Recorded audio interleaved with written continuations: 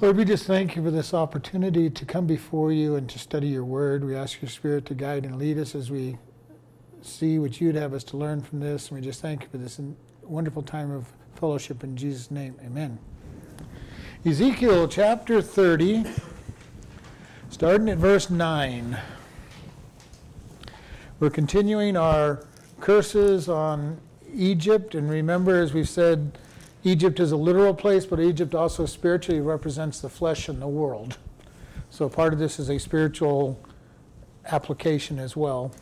Verse 9, in that day shall messengers go forth from me in ships to make the careless Ethiopians afraid, and great pain shall come upon them as in the day of Egypt, for lo, it comes.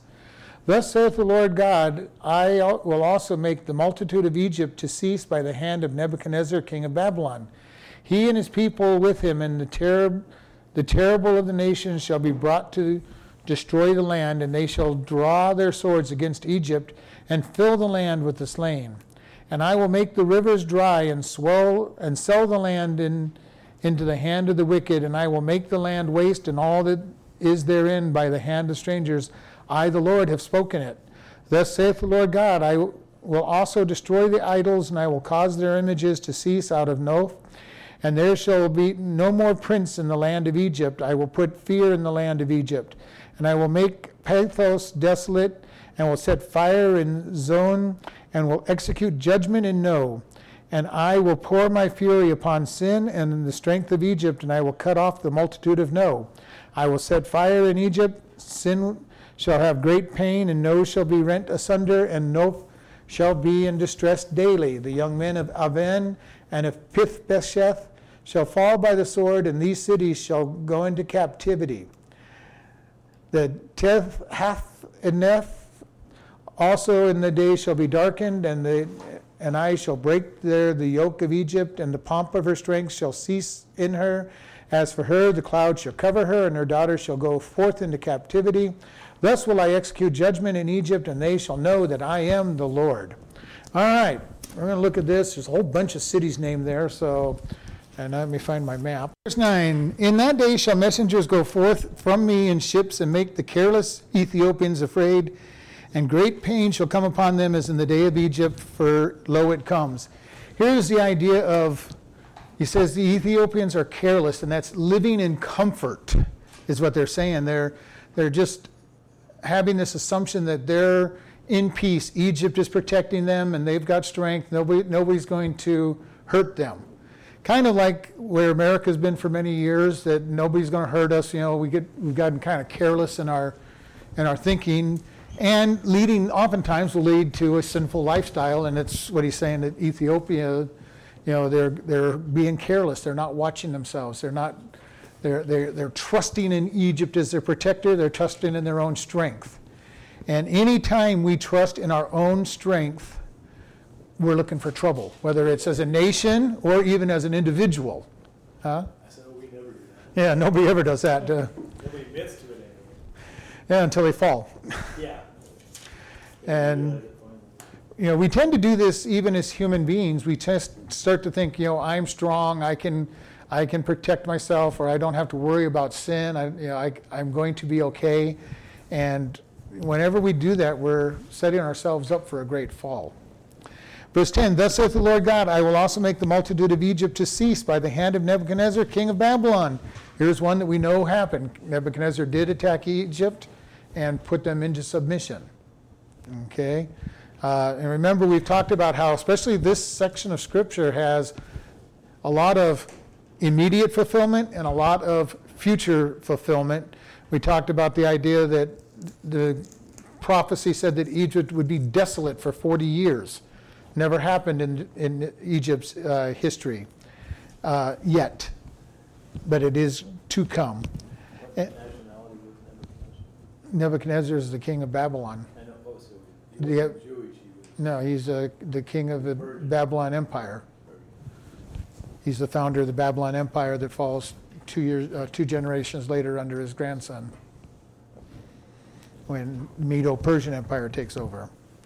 Nebuchadnezzar is the third great kingdom of that area. You had Egypt, you had Assyria, then you had Nebuchadnezzar in Babylon, and then you're going to have the Medo-Persian Empire, then you're going to have the Greek Empire, and then you're going to have the Roman Empire. And those are the major empires of that area. You've never considered Persia? Well, Babylon's Persia, basic for all practical purposes, but not quite the same way. All right, he and his people with him, the terrible of the nations shall be brought to destroy the land, and they shall draw their swords against Egypt, and shall fill the land with slain.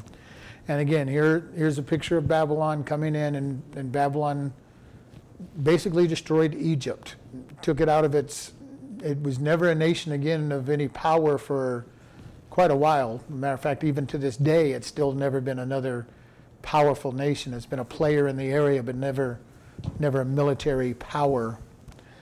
And so we see that was its destruction, that Nebuchadnezzar was to make it lose its influence.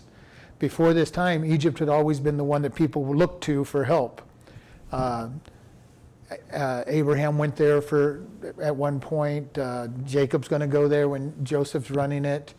And it's always been a very powerful nation up until Nebuchadnezzar comes along and does a number on it. It gets to be a little bit of power, and then Rome puts it back in its place, but it's never going to be another nation power again.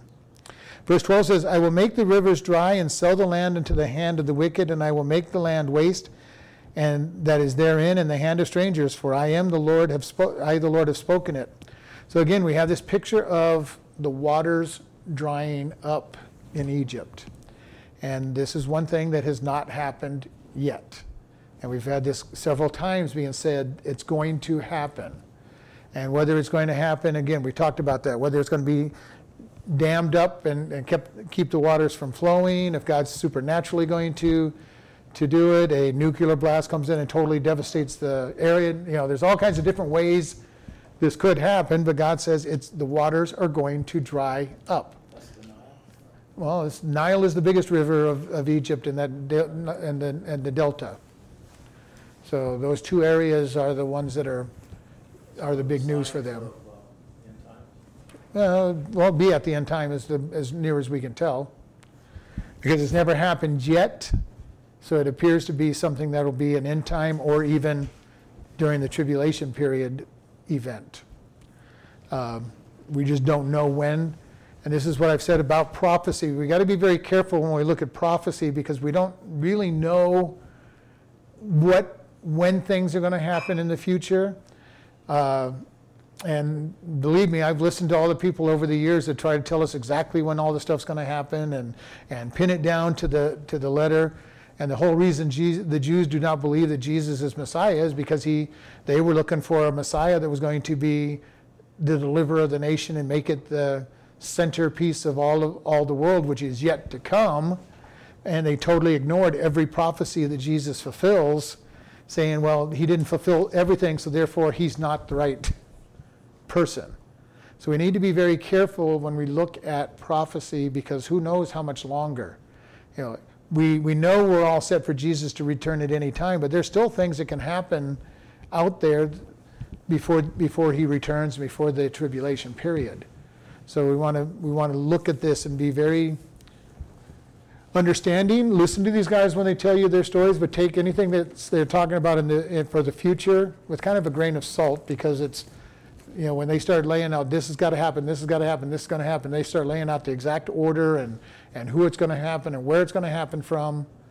It's interesting, but but it's not necessarily ironclad. I've been watching end times prophecies for over 30 years and studying them, and it's been amazing how much they've changed over the years and how the players change. For a long time, they weren't considering Persia at all. They kept looking at Russia. Now Russia is no longer the big power, but Persia is becoming the power, just as the Bible says. Okay, that whole area up there is becoming a player in the region, and people are going, oh, yeah, well, here it is.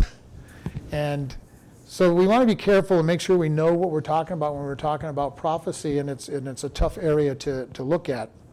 But it says, the rivers will be dry, and the land shall be sold to the hand of the wicked, and the land will be laid waste. Again, I think we're talking about something in the future, some event in the future that's going to just destroy the land of Egypt. When Nebuchadnezzar came in, he just destroyed the people, killed off the army and put them in their place. He didn't destroy all the country. Didn't dam up rivers, didn't poison rivers. So much of this stuff does not fit his attack. Is it understood? All right, verse 13. Thus saith the Lord God, I will destroy their idols. I will cause their images to cease out of Noph, and there will be no more a prince in the land of Egypt, and I will put fear in the land of Egypt. And Noph, see if I can remember where Noph is. Because Noph is also one of their gods.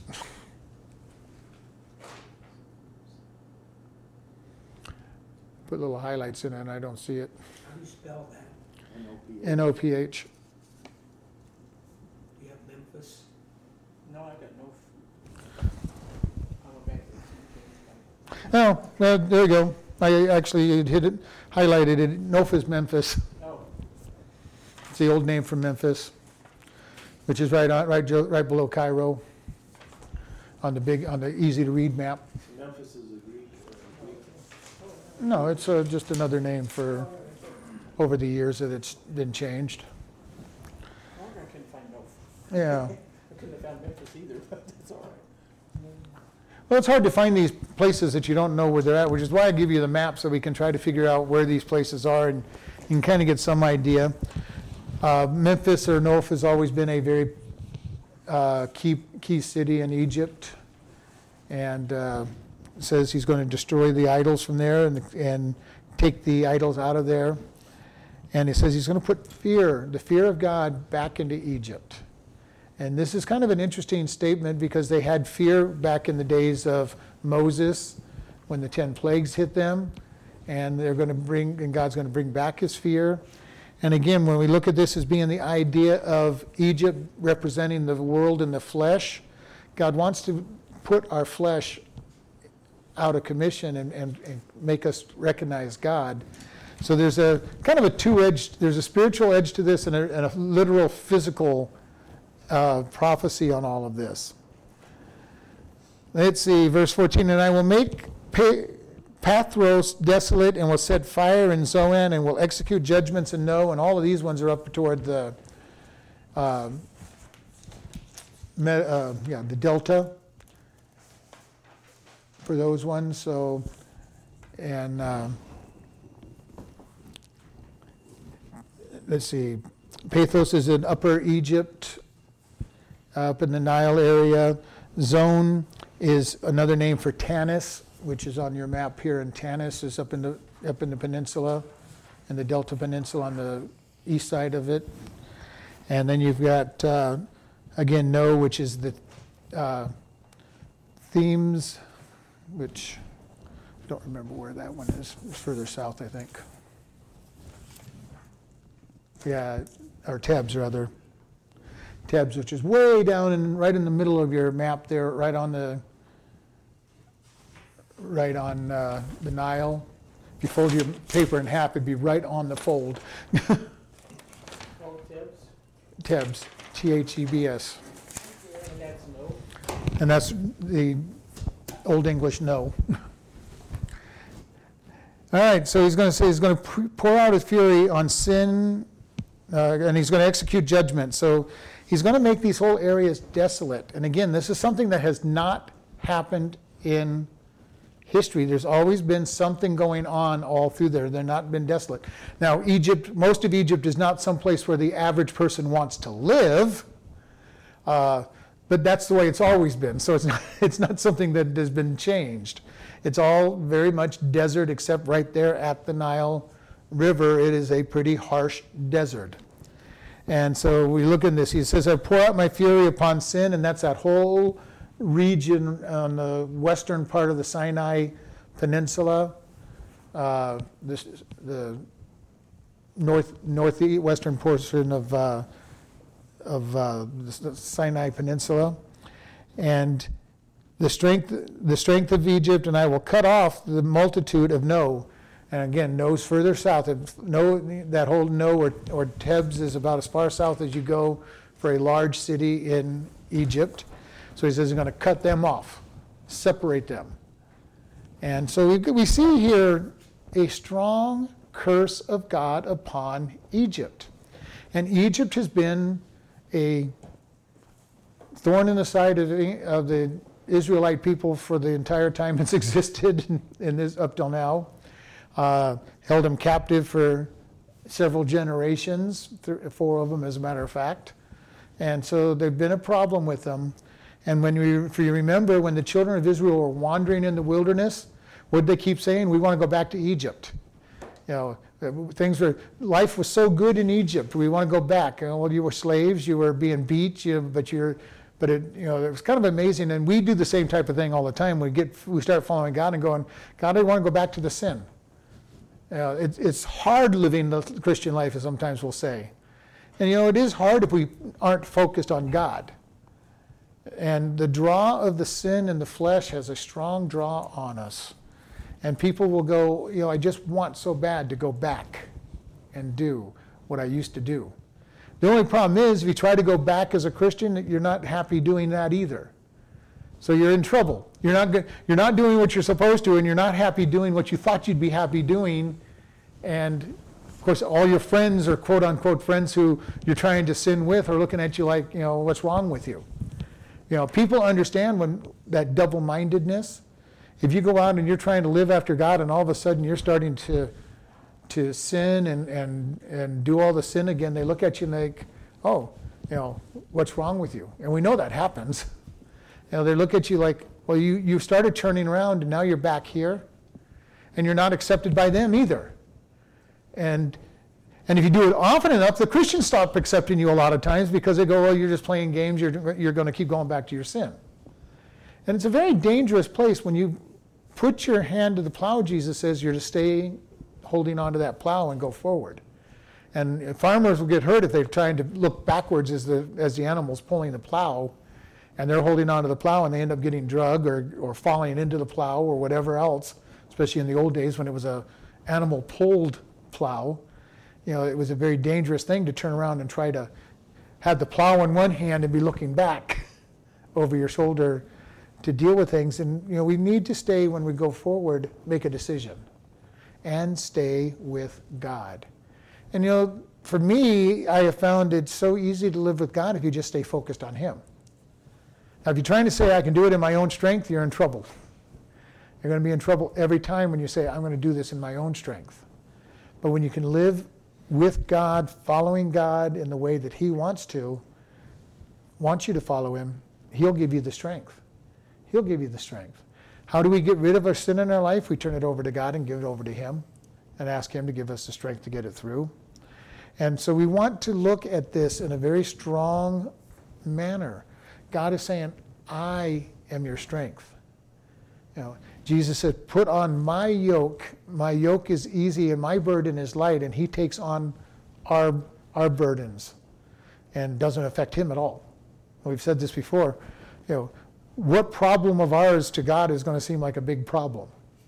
And He says, here, just give me all your problems. Here, I'm going to give you peace. I'm going to give you nothing but lightness, and you're going to walk beside me and I'll carry the burden. We can live that way. Life gets pretty easy. Saying, God, here, you have it, God. And I've shared with you, when I wasn't making money, I'd hold up the bills and say, okay, God, here's your bills. I paid everything I can. I just gave them to Him. And then He gave me lots of work to do to pay the bills. But I was then willing to do those jobs. But He always provided. And He wants to provide for us. He is a good Father who wants to give us good things as long as we'll keep on honoring Him.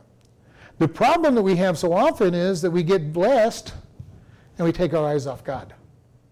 And we shared this with you. I've seen many people over my years that get blessed. They get all kinds of toys to play with, and next thing you know, they're not in church because they're playing with their toys.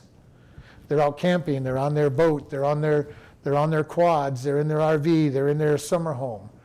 Whatever it might be, they're spending so much time with their toys they forget God who gave them to them in the first place. which is why a lot of people don't get blessed, because God knows that they're going to substitute the blessing for him. And we need to keep our mind focused and our eyes focused on God, the giver, not the blessings he gives us. And it's wonderful to be blessed. It's wonderful to know that God is the one that's delivering us and be able to live in that blessing. But we always have to remember it's him. Yeah. Even if you're a smart, very talented person, it's still God that gives you the opportunities to use those gifts. And he gave you the gifts in the first place. So we want to keep focused on him. Verse 16, and I will set fire in Egypt, sin shall have great pain, and that's again the wilderness of sin, not the literal sin. And nose shall be rent asunder, and north shall have distresses daily. So again, we're talking about pretty bad environment. When God fully comes against Egypt, things will be a disaster. Now Nebuchadnezzar makes life difficult for them. But again, we're not seeing this type of huge devastation that God is predicting. So could it be as simple as something in the near future? Egypt has been helping Israel. The rest of the Muslim world may not like that and may take and put Egypt in its place very severely because of them helping Egypt. Now, Egypt is by far not a friend of Israel, but they've been kind of keeping them held up and giving them little benefits here and there and trying to protect them a little bit. So it could be that the rest of the nations decide, okay, we've had enough of you helping them. And that's a very volatile area. That whole Middle Eastern area is very volatile. And it could very easily explode into violence at any time, and extreme violence. And so we're looking at things, and it's fun to look at what God is doing in this world when you pick up your Bible and say, oh God, this is what you said is going to happen? And we look, and everything's poised for just that to happen. God says Israel's going to stand alone in the end times, and it's not very far off from being by itself. Jesus said that the world in the end days would be like the days of Noah, and that the men would call good evil and evil good, and we see that happening in our world. Everything that God says is good is people are calling evil, and everything that God says is evil, the world is calling good. Marriage is one of those topics. A man and a wife, heterosexual marriage, is being looked at as a bad thing. Somebody wanting a homosexual marriage is looking at being a good thing. Somebody who wants to form a family by just living together is looked at as a good thing without any commitments. God calls all of those things sin, and what he says is the right way, people are looking at as a bad activity. And it's becoming very much true of everything. If God has a standard, the world is saying it's bad.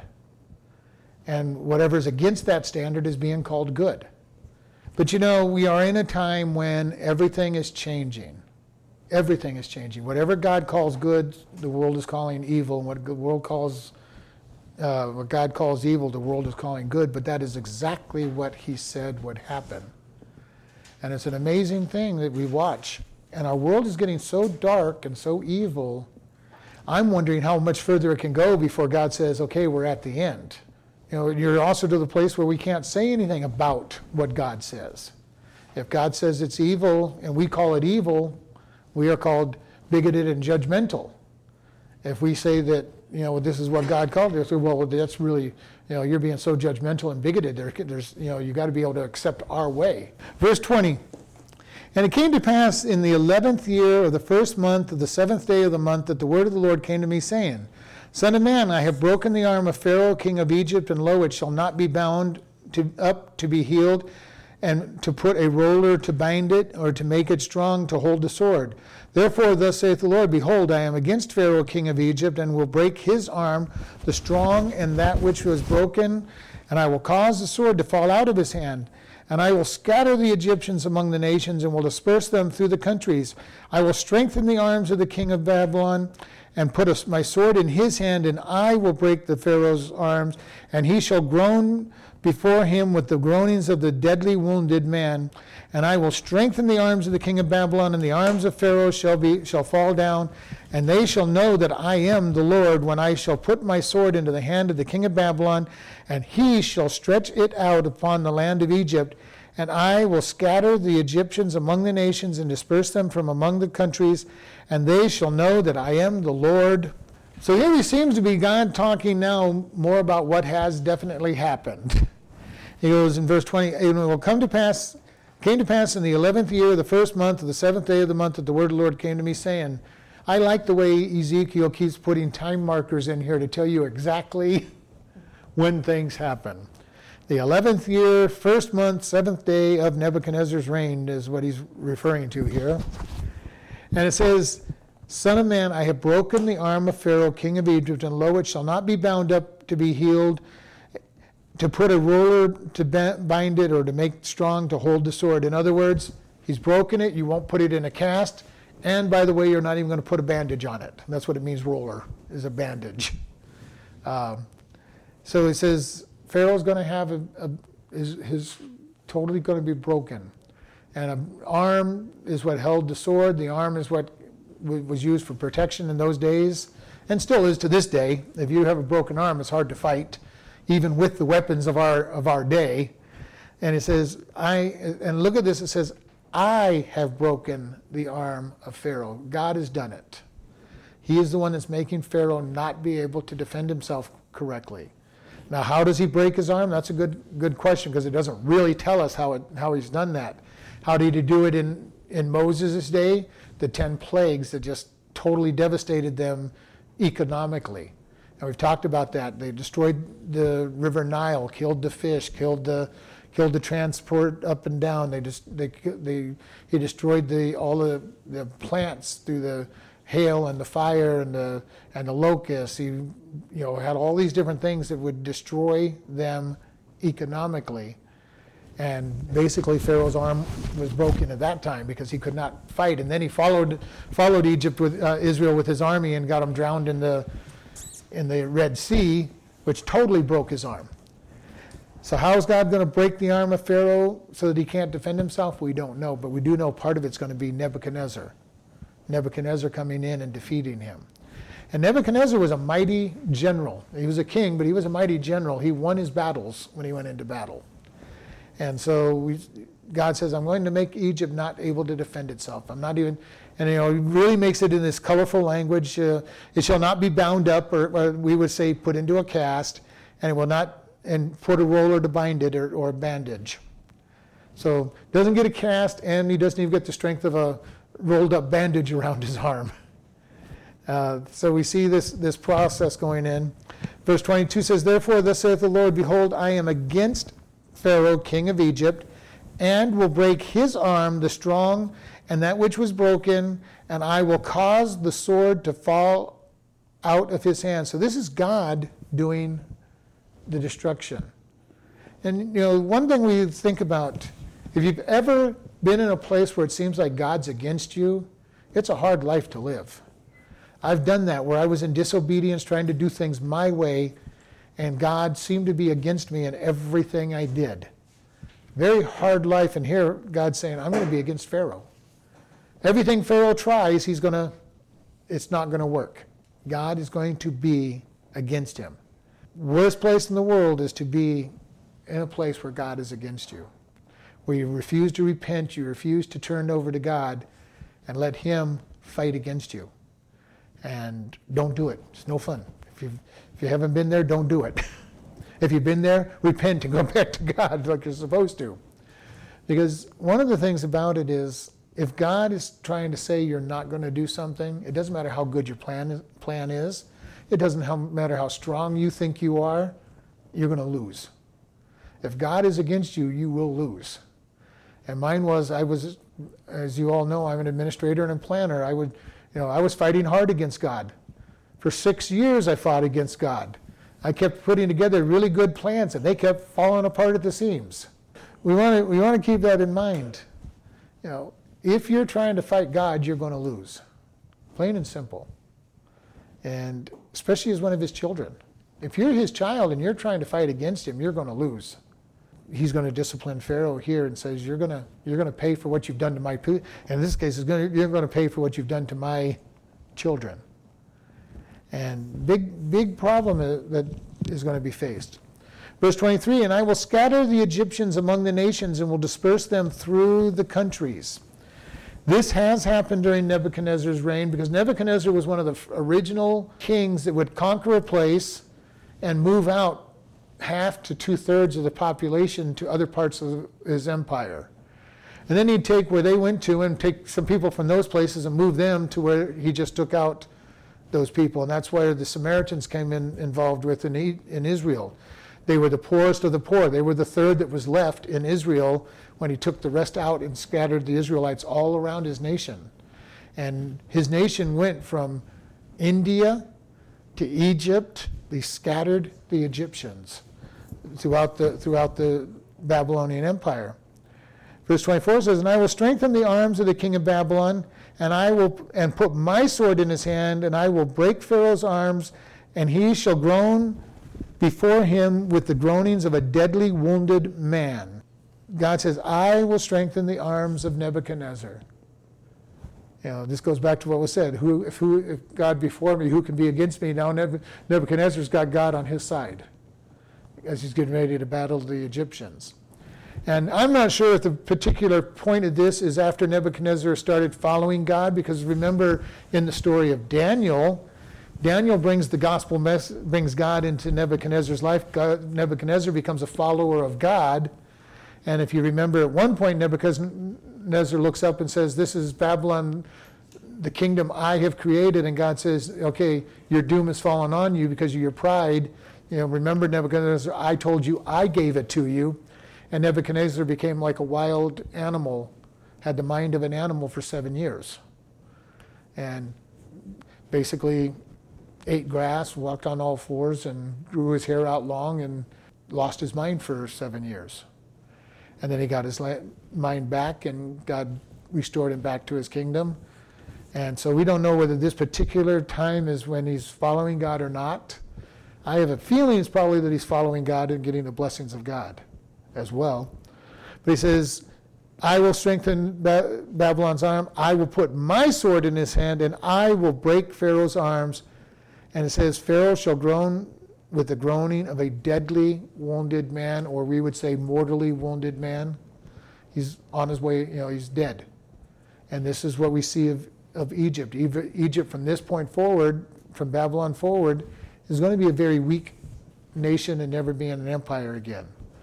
And so we see that part being fulfilled. Verse 25, but I will strengthen the arms of the king of Babylon, and the arms of Pharaoh shall fall down, and they shall know that I am the Lord, when I shall put my sword in the hand of the king of Babylon, and he shall stretch it out upon the land of Egypt, and I will scatter the Egyptians among the nations and disperse them among the countries, and they shall know that I am the Lord. We have a repeat here.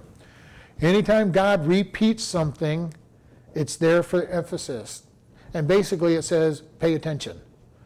All right? If you see something repeated anywhere in scriptures in this type of way, repeated twice, start looking at it closely and say, what's the emphasis? The emphasis here is that God was going to strengthen Nebuchadnezzar, and he was going to be the one that would break down the king, and that the Egyptians would be scattered. Now, if you see something repeated 3 times, really look at it. In Isaiah 6, it says, holy, holy, holy is what the angels say about God. That he's holy, holy, holy. And very few places where we have a triple designation in Scripture. So when you see those triples, pay attention to them, because they're really bringing out an emphasis for God. And this is something that's very important. Paul says, I've learned to be content with much or with little, and if I'm not content with what I have, I will never be content with anything that I get. And that means I'll have to work myself to death to get something that I think is going to get me contentment, and when I get it, it's not going to be content. Most of the time, our problem is we think we need something else to be content, and if we're not content with what God gives us and with God, nothing else will ever content us. This is what happens. This is what happens with the superstars that get what they think was going to make them happy.